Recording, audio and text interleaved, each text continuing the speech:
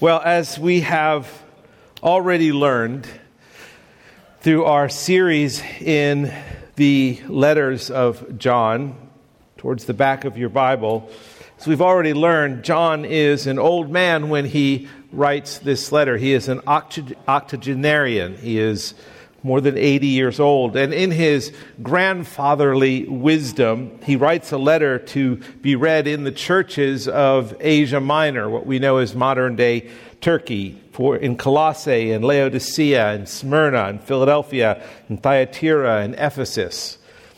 John happens to be based in Ephesus, and he writes to protect these churches, in particular his church in Ephesus. He writes these letters to protect them from the onslaught, which is exactly what it was. It was an onslaught of false teaching and cultural pressures that began eroding their faith and the assurance of those believers in these local churches. And so John writes to turn their attention back to the gospel and back to the gospel's implications for their lives and back to the promise of assurance that they will find only in Christ.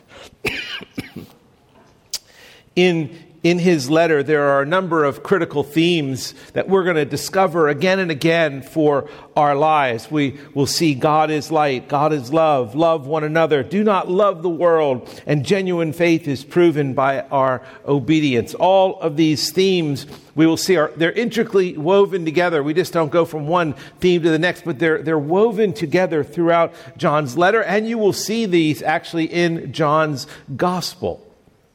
And these are important themes. These are critical themes to our Christian life. And what you will notice is as we go through this letter, we will hit some themes again and again. And you may think, well, Larry or Jevin, didn't you already give that message? We've heard about God is light. And I want you to know, if we do, in a sense, seem repetitive at times, that's because God is being repetitive. And God is speaking to you about something that maybe this time you need to hear something a little differently, or this time you need to hear something. And so the Lord is using this and using John's writing and his repetitiveness to serve you. So be aware that this is happening. But all of these themes, they're intricately woven together. They fit together to give us a big picture, a complete picture of our Christian life. Each Christmas, Marilyn puts together a jigsaw puzzle that my kids buy for her. It's a family tradition. They buy her a jigsaw puzzle for Christmas, and on Christmas Day, she starts putting it together, and all during the day and the week that we're with the kids, as people walk by, it sits on a table, and they just put it together. And what makes it possible to put these puzzles together, because the kids get these really weird puzzles, is the picture on the box. If I did not have the picture on the box, if we did not, we would have no idea what this thing is supposed to look like. You could do with the borders. You can start with the borders, but then everything else sometimes just gets lost. And so it is a difficulty to try and put it together if you can't find the box and where's the picture. And sometimes one of us might hide one piece. Just to create a little tension in the puzzle during Christmas. Like the picture on the box, John shows us a complete picture of the Christian life so we can know how it all fits together, so that we might be assured of our salvation and so that we might live wholeheartedly for Christ. Now, that was not a gunshot, right? Okay. We can move on. Good. I see people all looking that way. I don't see any bodies falling, so that's really good. Turn with me to John's first letter and read along with me as I begin in chapter 2.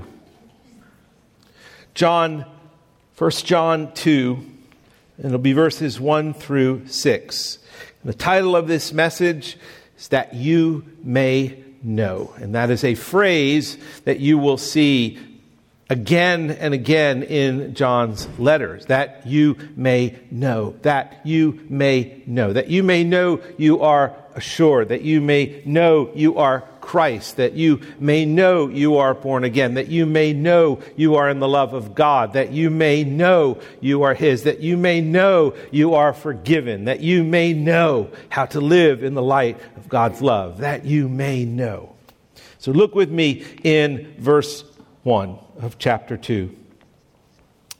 My little children, I'm writing these things to you so that you may not sin. But if anyone does sin, we have an advocate with the Father, Jesus Christ the righteous. He is the propitiation for our sins, and not for ours only, but also for the sins of the whole world. And by this we know that we have come to know Him if we keep His commandments. Whoever says, I know Him, but does not keep His commandments is a liar, and the truth is not in him. But whoever keeps His word, in him truly the love of God is perfected. By this we know that we are in Him. Whoever says he abides in Him ought to walk in the same manner in which He walked. Father, thank you for your word. Thank you for your church. Thank you that we have this day for this church to gather together as a family to hear your word and to be transformed by your word. And that is my prayer this morning, that your grace and your Spirit would work in the lives, the hearts of every person in this room to be transformed more into the image of your Son as they hear you speak through your word. Lord, give this group faith to hear from you, because faith comes by hearing, and hearing by the word of God. And Lord, may they, at the end of this day, think high thoughts of you, because you are a good and gracious God. And help me, Father. Help me to care for my church through preaching. In Jesus' name, amen. John begins this chapter by saying, I write these things to you. My little children, I am writing these things to you. What's important for us to remember is that he writes as a father. This is of deep affection. My little children. Now, John, as an octogenarian, as a man in his 80s, he can get away with, in a grandfatherly way, my little children. He sees these men and women in the churches, particularly in the Ephesian church, and he says, my little children, I write these things to you because I deeply care for you. More importantly, this is crucial. He writes as a father representing our Heavenly Father. Hear the words of your Heavenly Father, who is ultimately speaking these words to each of us. And not only this morning, but every time we pick up this Bible. Every time we read these words, He is speaking to us because these are breathed out words. As we read in 2 Timothy 3:16, all Scripture is breathed out or inspired by God. John has penned these words at the inspiration of the Holy Spirit. John has penned these words. He has penned the words that God has breathed out. And so as we read these words, I am writing these things to you. I want you to hear God saying, I am writing these things to you this morning. Because He is a good shepherd who cares for His flock. John is a good pastor who serves as God's shepherd in caring for the flock of this church. And so God is speaking. And my big idea, as Devin puts it, I use the more theological word called proposition, which Devin might have a hard time saying, so he used this big idea. My big idea this morning is this.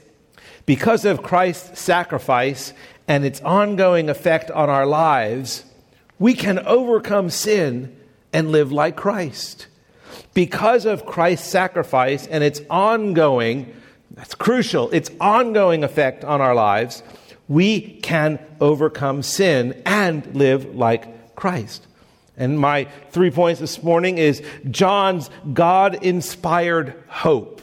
We will read about John's God-inspired hope. We will read about John's God-inspired promise. And we will read about John's God-inspired assurance. And the reason I say God-inspired is because although John writes these words, they are breathed out by God. They are God's words. And we will find some of these words at times very challenging, but yet I believe they will be hope-filled because God has written them. And there's always hope in God. And God is faithful to his words. And so this morning, as we read these words, as we study this passage, it is God breathing out. It is God speaking. It is God being faithful to his word. It is God bringing hope to you in his word. So let's look at the first point. And that is in verse 1. And I'm going to say verse 1a, the very first part of this verse. John writes, "My little children, I am writing these things to you so that you may not sin." Wow. These are stunning words.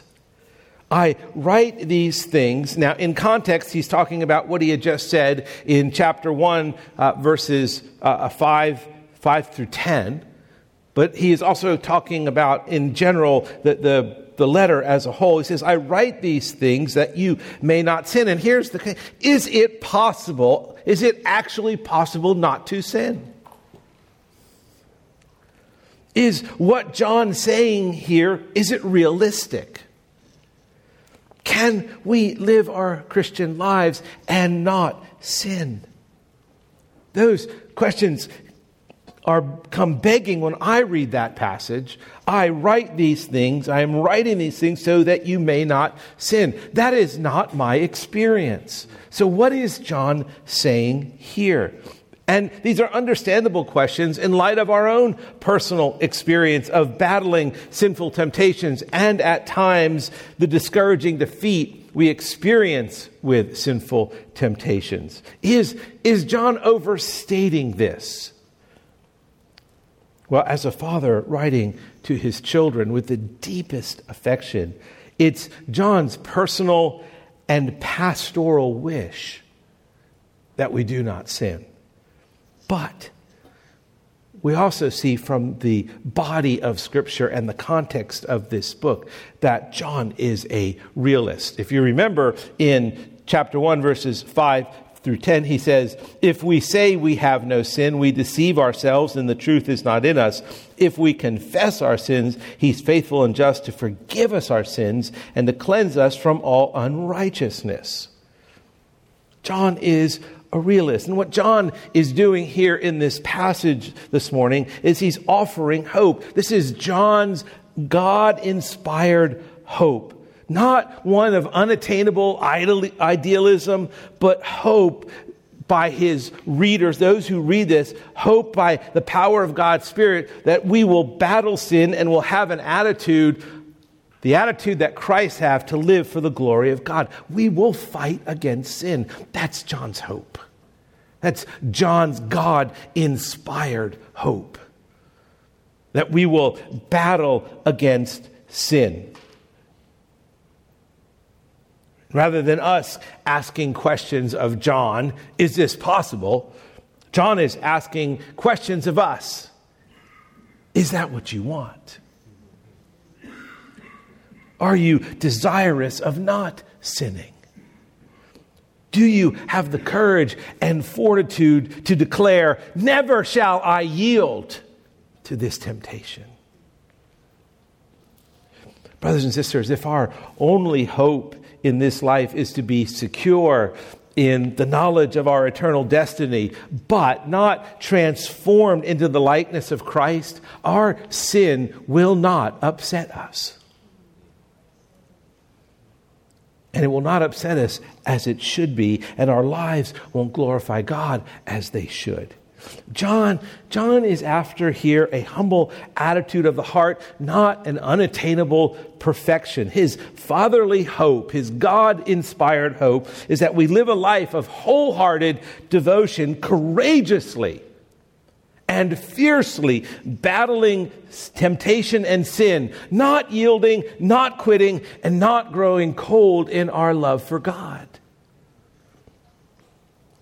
John is not preaching a doctrine of sinless perfection in this verse, but a doctrine of transformation. A doctrine that we have a growing hatred of sin, and a doctrine that we have a growing life in Christ. This kind of life, John says, and this is one of the overriding themes of this letter, which is the theme of assurance, that these believers, their assurance was being attacked. And so John is writing to them to remind them of who Christ is and what Christ has done and who they are and where they stand before Christ. And he wants them to be assured so that when they get old like me and the days are shorter and you're on the back nine of life, you are more assured than when you started on the front nine of life. He wants these folks to be assured. He's not preaching a doctrine of sinless perfection, but a doctrine of transformation. That is God's inspired hope. He wants us to have assurance that our faith in Christ is genuine. We're going to get to the practicals in a moment, but first and foremost, he wants us to know where he's coming. Now, point 2, which is John's God-inspired promise. John has a God-inspired hope that you live a life that would be free of sin, but that you live a life in reality that you battle sin and you overcome sin. And now he goes on in verse 1, part B. But if anyone does sin, so here he just jumps right into the realism. But if anyone does sin, we have an advocate with the Father, Jesus Christ, the righteous. He is the propitiation for our sins, and not for ours only, but also for the sins of the whole world. This is one of the greatest statements in all the Bible. If we sin, and we do, there is a divine remedy for our sin-sick souls. If we sin and our conscience and our heart condemns us, as John says it will later on in chapter 3, verse 19, we have a promise that is anchored in Jesus Christ. We will be forgiven because of who Jesus is. Who John says he is in this passage. He says Jesus is our advocate. He is our righteousness, and he is our propitiation for our sins. He uses the word advocate here. The word advocate means helper. It's the same word used in John's gospel when John speaks of the Holy Spirit coming and being your helper. The one who will lead you and guide you and help you and convict you. And John tells us in his gospel that the Father will send a helper in John 14:15, and who will be there to be with us always, to dwell in us. And in this letter, so we have this helper who is dwelling in us. But in this letter, John is saying, listen, we have an advocate. We have a helper who is dwelling in heaven. He's an advocate in heaven. When we sin, and our heart and our conscience condemns us, and when we feel guilty in God's presence because of our sin, and Satan does accuse us because he's the accuser of the brethren, we have an advocate. John knows we struggle with these things. He knows we experience condemnation. He knows we experience guilt, and rightly so. Because our sins do accuse us. Satan does accuse us. And so John, in his wisdom, reminds us that the gospel stands tall and majestic above our sin. The gospel is a person, our Savior, lovingly stands before God, interceding for us, speaking to God on our behalf when we sin. The moment we are aware of our sin, we must be fleeing to God, to the one John calls Jesus Christ, the righteous. Robert Murray McShane said, "I feel when I have sinned an immediate reluctance to go to Christ. I'm ashamed to go. I feel as if it would do no good to go, as if it were making Christ a minister of sin, to go straight from the swine trough to the best robe, and 1,000 other excuses, but I am persuaded they are all lies direct from hell." And that is what John is teaching us here, that if anyone does sin, we go somewhere because we have an advocate, Jesus Christ, the righteous. Now, that is the next thing. He is our advocate. He pleads before God. He stands before God. He intercedes before God. He is our helper before God. But he's also Jesus Christ, the righteous. John calls him, it reminds me of one of the Narnia books, Lion, Witch, and the Wardrobe, where at the end of the book, Aslan gives these titles to each of the children. To Peter, he says, Peter the Magnificent. And to Susan, Susan the Gentle. And to Edward, Edward the Just. And to Lucy, Lucy the Valiant.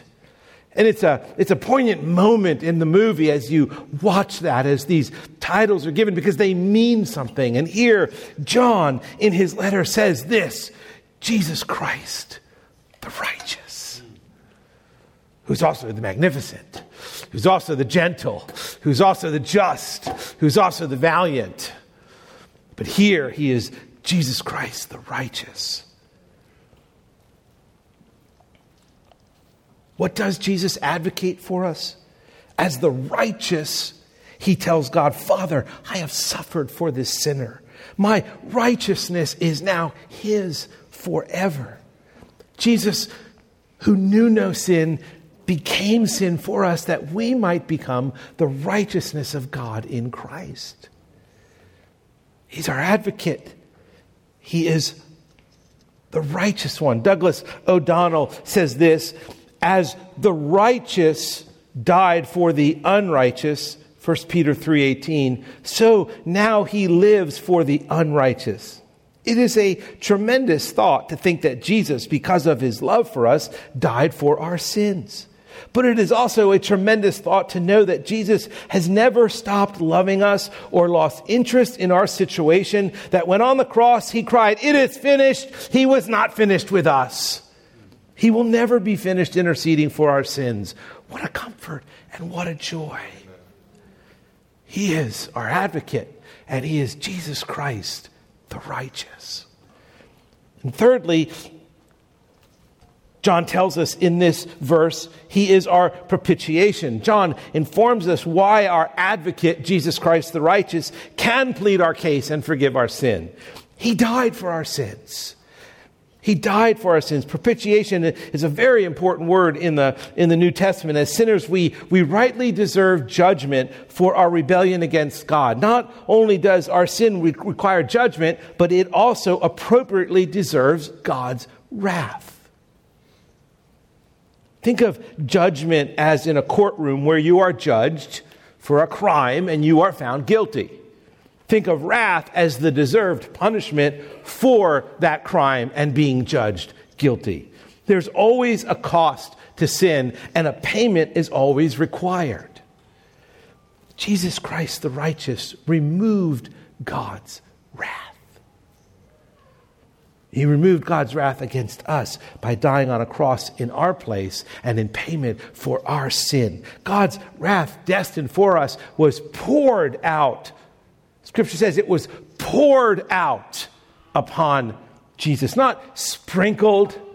It was poured out. The wrath of God came like a flood upon Christ. It was poured out upon him. And as the sinless one, Jesus, who was perfectly righteous and wholly acceptable to God as a sacrifice for our sins and for the sins of the world, God declared it acceptable. He was a propitiation. And here in John's letter, propitiation just doesn't mean the bearing of God's wrath. John is thinking more broadly of the atoning work of Christ, the forgiving work of Christ, the justifying work of Christ. This is John's God-inspired promise that we have an advocate, we have the righteous one, we have a propitiation when we sin. If we sin, we have this. And so his point is this: look, there should be no condemnation for those of you who are in Christ Jesus. Look who stands here. Amen. Look who lives for you, interceding before the Father. When you sin and you feel guilty, great. Do what he said earlier. If we confess our sins, he is faithful and just to forgive us and cleanse us from all unrighteousness. Run to the throne. Don't flee from the throne. Don't listen to the lies that say, don't go in. Crush the lies and run to God. Run to the advocate. Run to the righteous. Run to the propitiator. And it's not just for our sins, but John writes for the sins of the whole world, which is a whole another message in and of itself, but it's simply that it is available to the whole world, to those who embrace it. Douglas O'Donnell says this. He said, the cross is great enough to cover everyone, and its benefits can be enjoyed by all who embrace the saving work of Jesus. So this is the promise we have in these verses, that when Jesus stands before the Father, and he does, and he says, I died for them, the Father says, how could I ever forget you died for them? And how could I ever forget and fail to forgive them? Charity Bancroft's hymn says it so well. It is a hymn most of you are familiar with. Before the throne of God above, I have a strong and perfect plea, a great high priest whose name is love, whoever lives and pleads for me. She goes on to say, when Satan tempts me to despair and tells me of the guilt within, upward I look and see him there who made an end of all my sin. Because the sinless Savior died, my sinful soul is counted free, for God, the just, is satisfied to look on him and pardon me. Brothers and sisters, no matter how you have struggled and fallen and despaired, you are not beyond his forgiveness. That is John's God-inspired promise. And finally, John's God-inspired assurance. Now, these truths in verse 1 and 2, they are the basis of our living now for Christ. What John is about to do is to dive into deeply the practical. But he wants to make sure before we move into the practical, he wants us to make sure that we are in the spiritual, in a sense that we understand the indicative before we get to the imperative, that we understand the grace of God before we get to our issue of here, obedience. God-inspired assurance. We can be assured that if we live like Christ, we belong to Christ. That is what John is after in this section. That, brothers and sisters, if you live like Christ, you will be assured that you belong to Christ. Verses 3 through 6. And by this we know that we have come to know him. Notice the repetitiveness. No. By this we know that we have come to know him, if we keep his commandments. Whoever says, I know him, but does not keep his commandments is a liar, and the truth is not in him. But whoever keeps his word, in him truly the love of God is perfected. By this we may know that we are in him. Whoever says he abides in him ought to walk in the same way in which he walked. You cannot get to these 3 verses without first 1 and 2. Being aware that we have an advocate, we have Jesus Christ the righteous, and we have our propitiation. And now we can get to this section, these indicatives moving us into the imperatives. Now let me pose 2 questions from these last 3 verses. How can we be sure that we know him? How can we be sure that we belong to Christ? Well, in verse 3, John answers that question very clearly and very firmly. And by this we know that we have come to know him if we keep his commandments.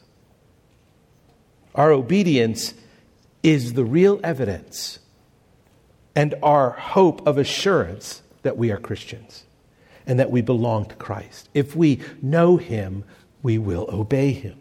Now, John is being radical here. Obedience to him is not a now and then thing. It's not to be considered lightly. It is wholehearted, uncompromising, unwavering, fiercely pursued, and joyfully perfected. Let me offer you a stark illustration.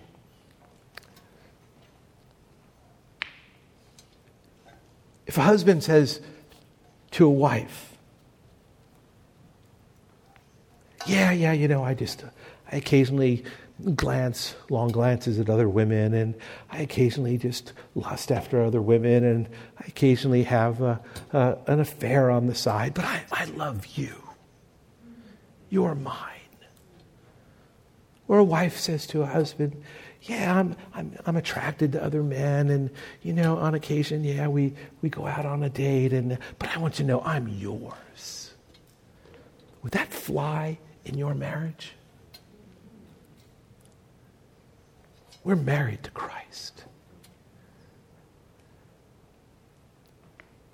The requirements, the expectations, the passion and the purity of our relationship in marriage should characterize our relationship with Christ. Wholehearted obedience, brothers and sisters, is the basis for our assurance. We obey his commands. And in this letter, John focuses on 2 great commandments.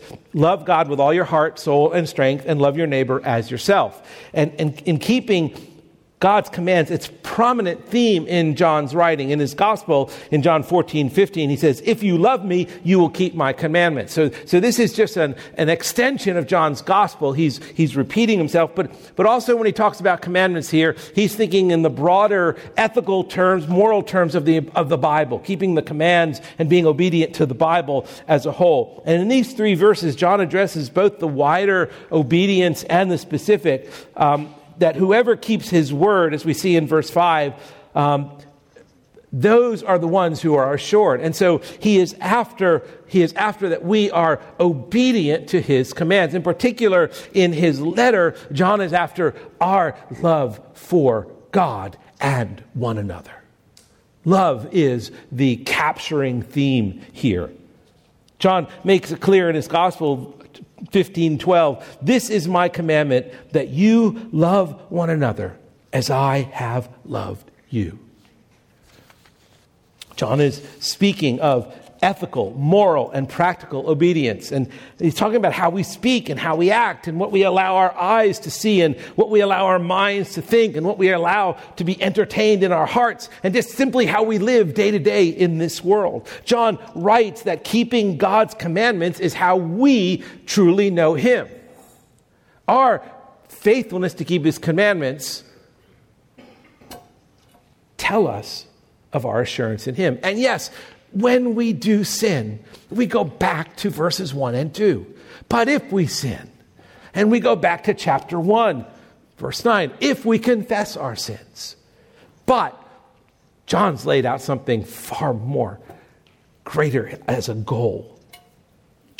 In verse 4, John goes on to say, keeping your commandments, he says, whoever says, I know him, but does not keep his commandments is a liar, and the truth is not in him.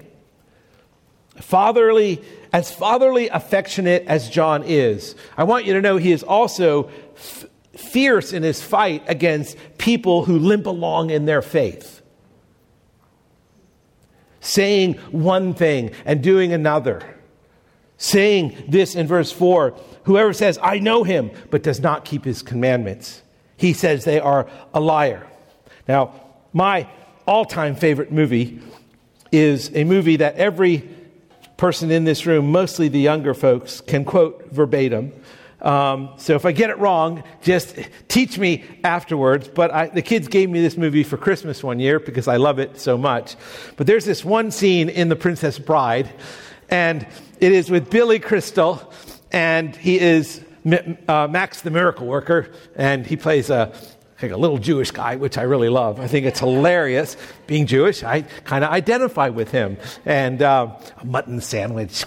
He's just, see, you could just begin to quote everything. But there's this one scene where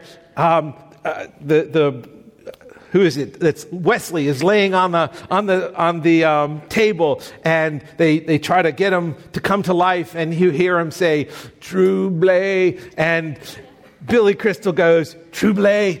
He's not saying true love, he's saying to bluff. He was playing poker, and then all of a sudden his wife comes in, liar, liar, liar, and he goes, "Get away from me, witch! I'm not a witch, I'm your wife." And you.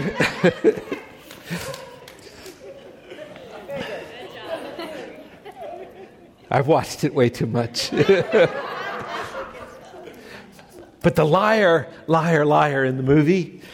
This is how strong John's statement is here in this verse. That's how strong it is. Remember this. Remember, John was known as one of the sons of thunder.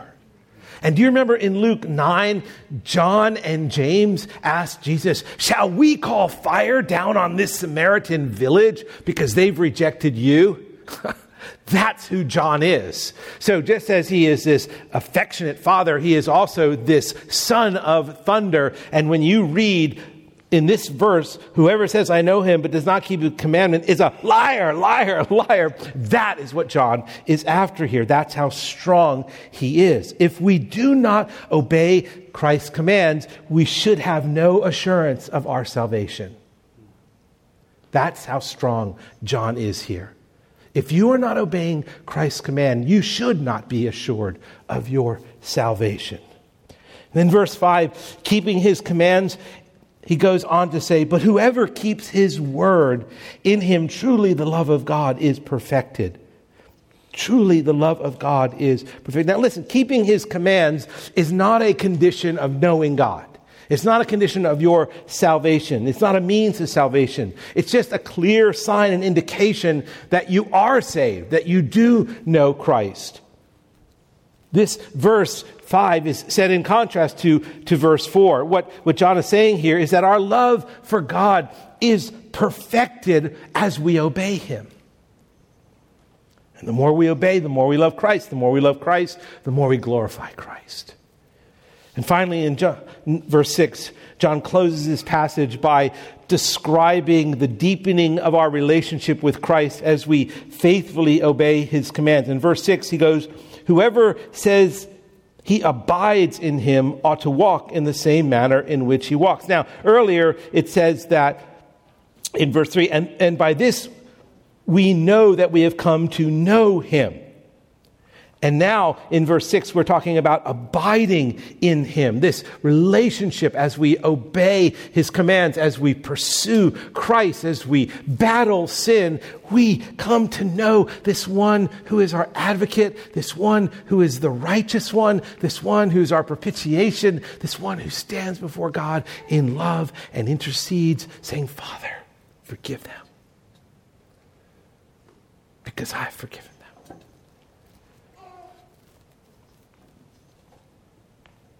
John wants us to follow his disciples, completely dedicated to the way of Christ.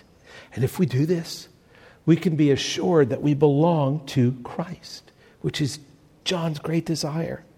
John has this God-inspired hope that we flee from sin, this God-inspired promise that we can be forgiven of sin, and this God-inspired assurance that we can know we belong to Christ if we obey his commands. David Jackman, in his commentary, helps me end with this. If we really walk in the light with God, our behavior will become more and more like that of the Lord Jesus. It is not that we obey God's commands in order to make ourselves good enough to walk in the light with him. That is the cul-de-sac called legalism. Rather, those who truly walk with God love to obey him because in that way they grow a little more each day. That is the high road called grace. So, I close with these questions.